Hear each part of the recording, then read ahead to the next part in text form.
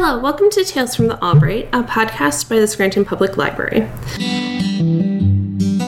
Today we are discussing On Juneteenth by Annette Gordon Reed. We are here with Scott and Brianna. Hi. Hi. So what was your initial reactions to the book? Well, I just thought it was really fascinating at first because I know so little about Texas. I feel like growing up in Pennsylvania, you learn like Pennsylvania local history, and we know like the big things about Texas, like the greatest hits, but we don't know a lot of the detail she gets into. And my favorite takeaway was just the way she reflects on Texas as the place where she grew up and the place that wasn't perfect, but that shaped her upbringing and those sort of things. Yeah, I would, I've never been there. So my vision of it is formed from, popular culture and movies.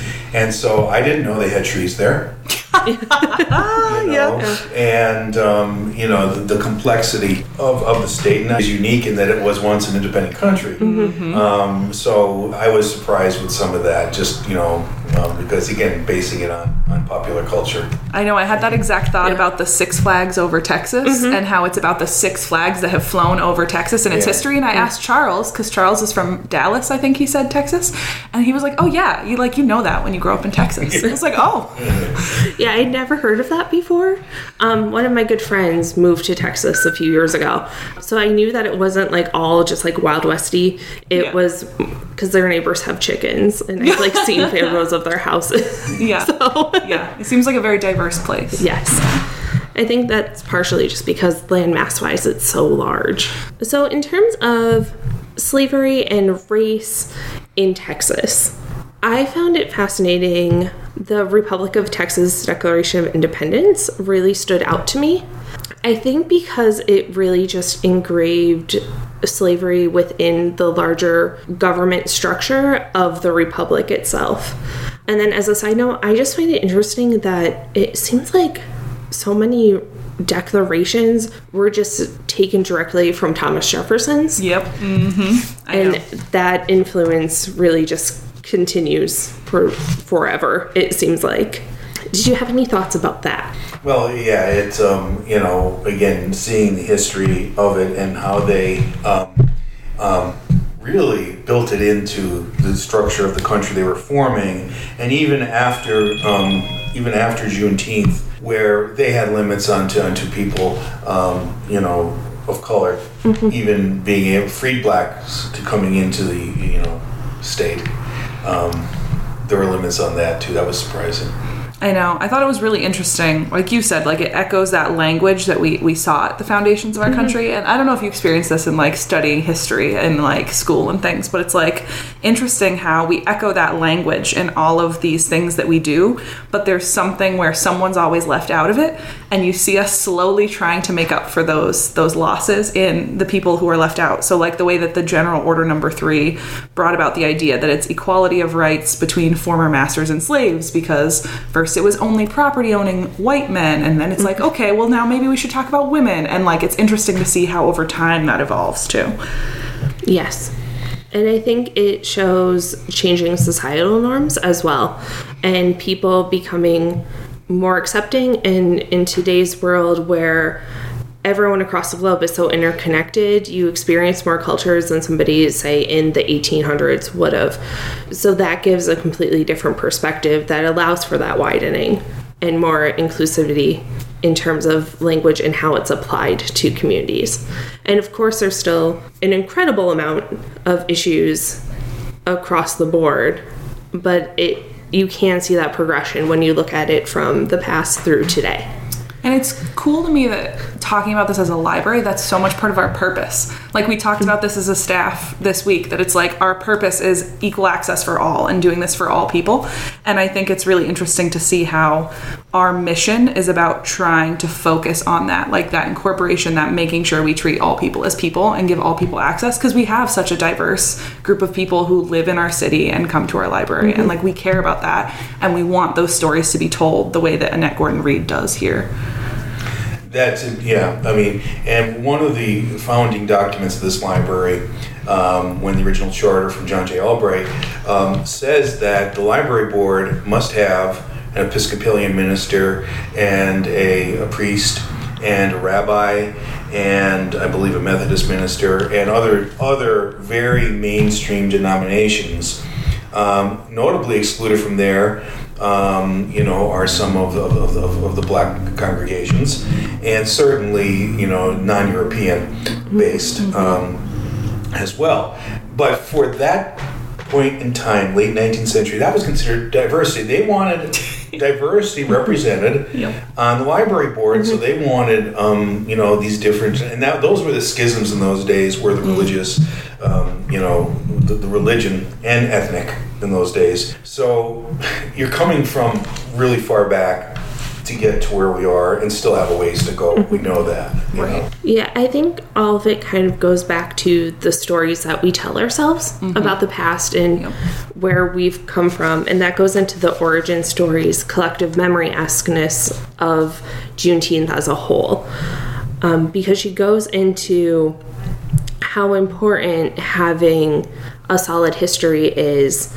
A quote even on page 58 of origin stories matter for individuals, groups of people, and for nations. They inform our sense of self, telling us what kind of people we believe we are, what kind of nation we believe in. And then later on the page, it continues, origin stories often seek to find the familiar or the superficially familiar. Memory, sometimes heading into mythology. Both memory and mythology have their uses, even if they must be separated from our understanding about the demands of historical thinking. And I think she really expands on that throughout the book. And what impacted me the most is the idea of an African American vernacular that African Americans were always written with having, when in reality, they were products of their culture. So the example I picked out was Sojourner Truth, who would have learned to speak Dutch, so she would have spoke English with a Dutch accent. And I feel like that's something that myself, as a white person, I never considered in the wider span of things, even though it makes sense.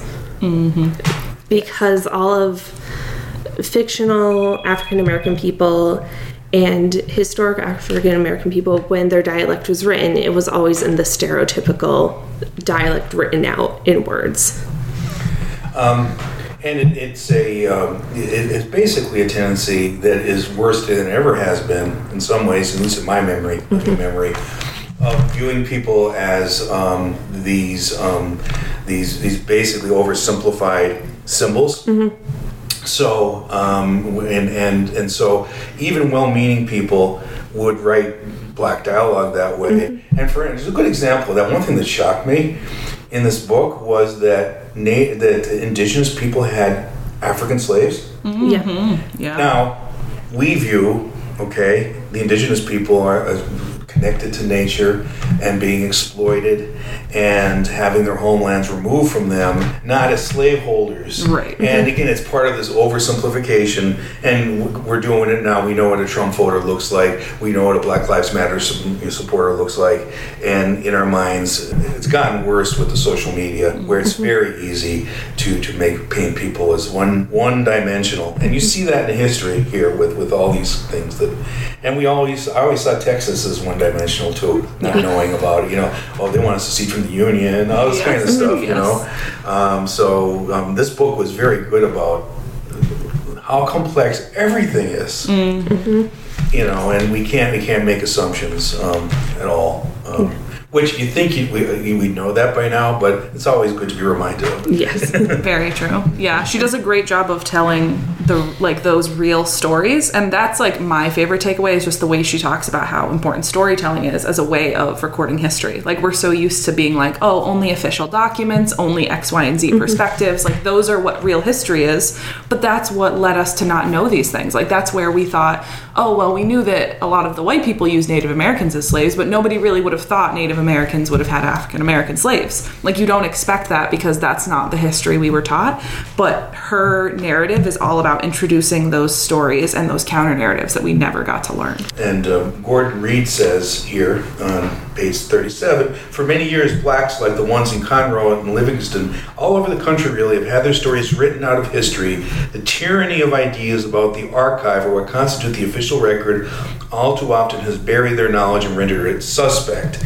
And as librarians, we know that that is true because the books that we have in our collection here are written by or about the people that were in power, the coal mine owners, the business people who own, they have buildings named after them, okay?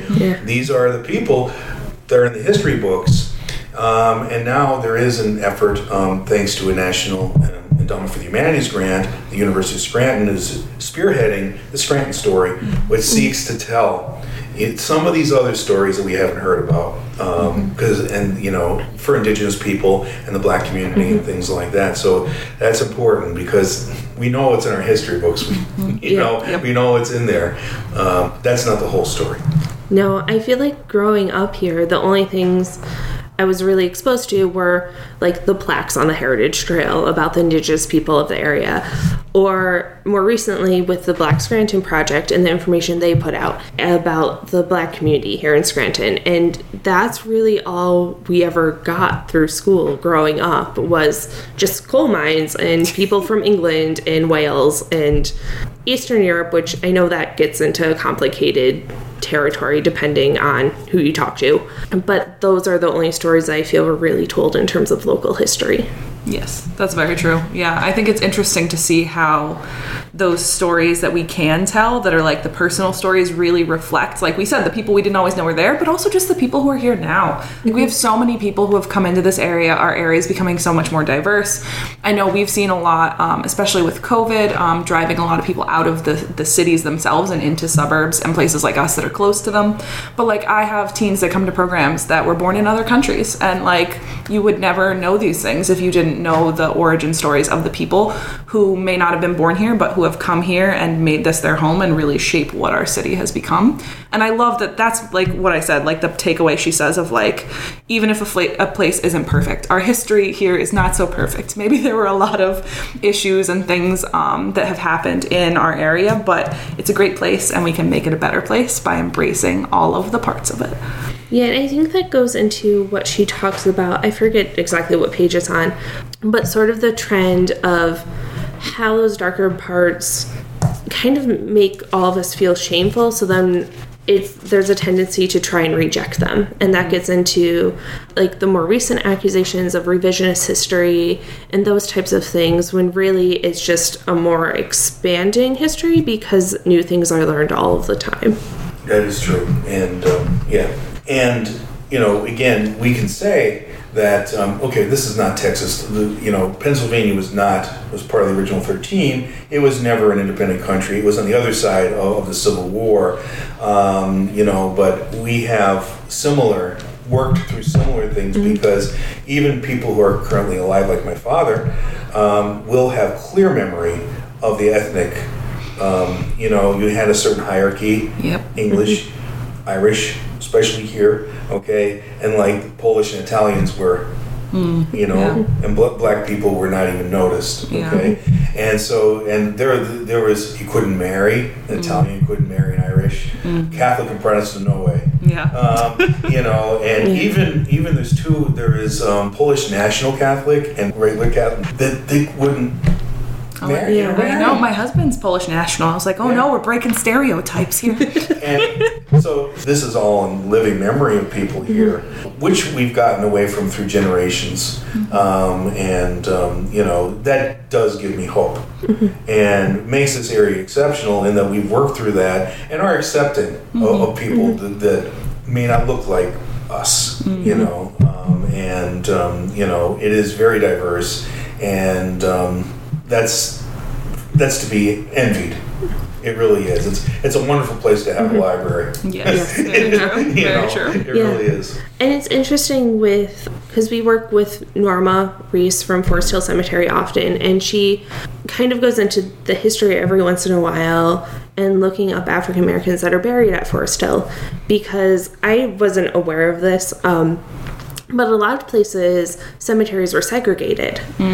But a lot of the cemeteries in this area in particular weren't.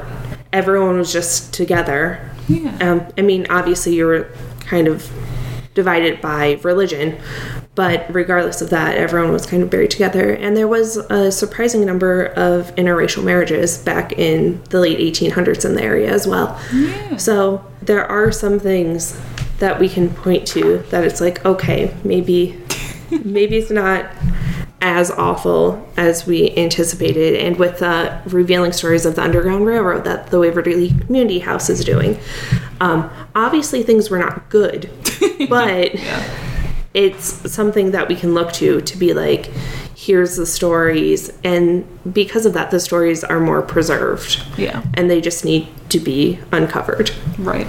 I think some of the stories in here, like about Mr. White, what happened to him, some of the violence that was sanctioned by, in a courtroom it happened. Mm-hmm. That is something that was troubling to read. And it's interesting that the tone of this book doesn't have any bitterness or anything. It's about working through, because I'm reading it, I go, this is outrageous. I mean, I heard about things like that, but reading it about it. So her tone, though, was, again, there is not anger, which I find hard, because it was outrageous in some ways. Yeah, and I think that also ties into page 110, where Gordon Reed states, the answer to all of this, of course, is that we should refrain from idealizing human beings.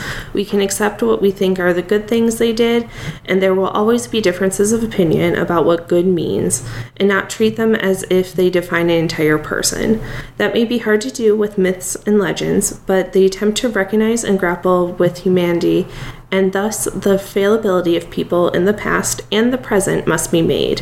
That is the stuff of history, too. That gets into the question of if, as I did, had relatives of previous generations, maybe born in the very late 19th century, early 20th century, use the N-word routinely, do you give them the benefit of the doubt and say they're a part of their culture, and judge them as a person otherwise? That's a big, I remember growing up I knew that word was wrong. Because my parents taught me that, but my step-grandfather used it routinely, and I liked him, I liked him. And he was a barber in the city of Scranton who cut the elite hair. He had a barbershop over here in the old YMCA, near the library, and, and he had great stories and everything, but he used that word, and I knew it was wrong, but, I was kid, I knew it was wrong, and I kept my mouth shut. I didn't say anything to him. But there's understanding that he was old, and so maybe that's what this passage is kind of saying, is that you can't judge too harshly because people are the products of their times and are human beings. We all have our own blind spots, So that was. It was interesting. Yeah, and I think it's getting back to that point of realizing how complicated humans are and how complicated society is, and recognizing those complications and recognizing like your own weak points and then the weak points of others, and how to be accepting of that. Yes, and it ties to what we do with the books we carry too, like the fact that we you just read my mind. we don't believe in censorship. Like, we want to be able to share like some of the stuff that she talks about, like the example you brought up, and the lynchings and things are in books like To Kill a Mockingbird, which have tried to be banned for those very things and for the language they show. And I think it's important that we have all of these books that allow us to reflect on and see different perspectives and the way that history has been told. And it's important to see books like Annette Gordon Reed's, which brings in those other perspectives of history, but we like to have all of it. Yeah, and the library reflects the very complexity of you, because all these books side by side,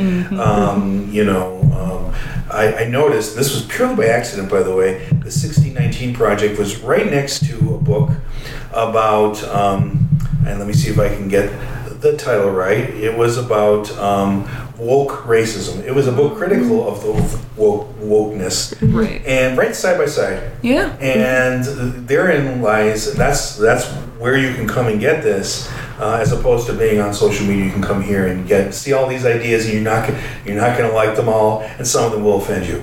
Everybody will be offended by something in this library.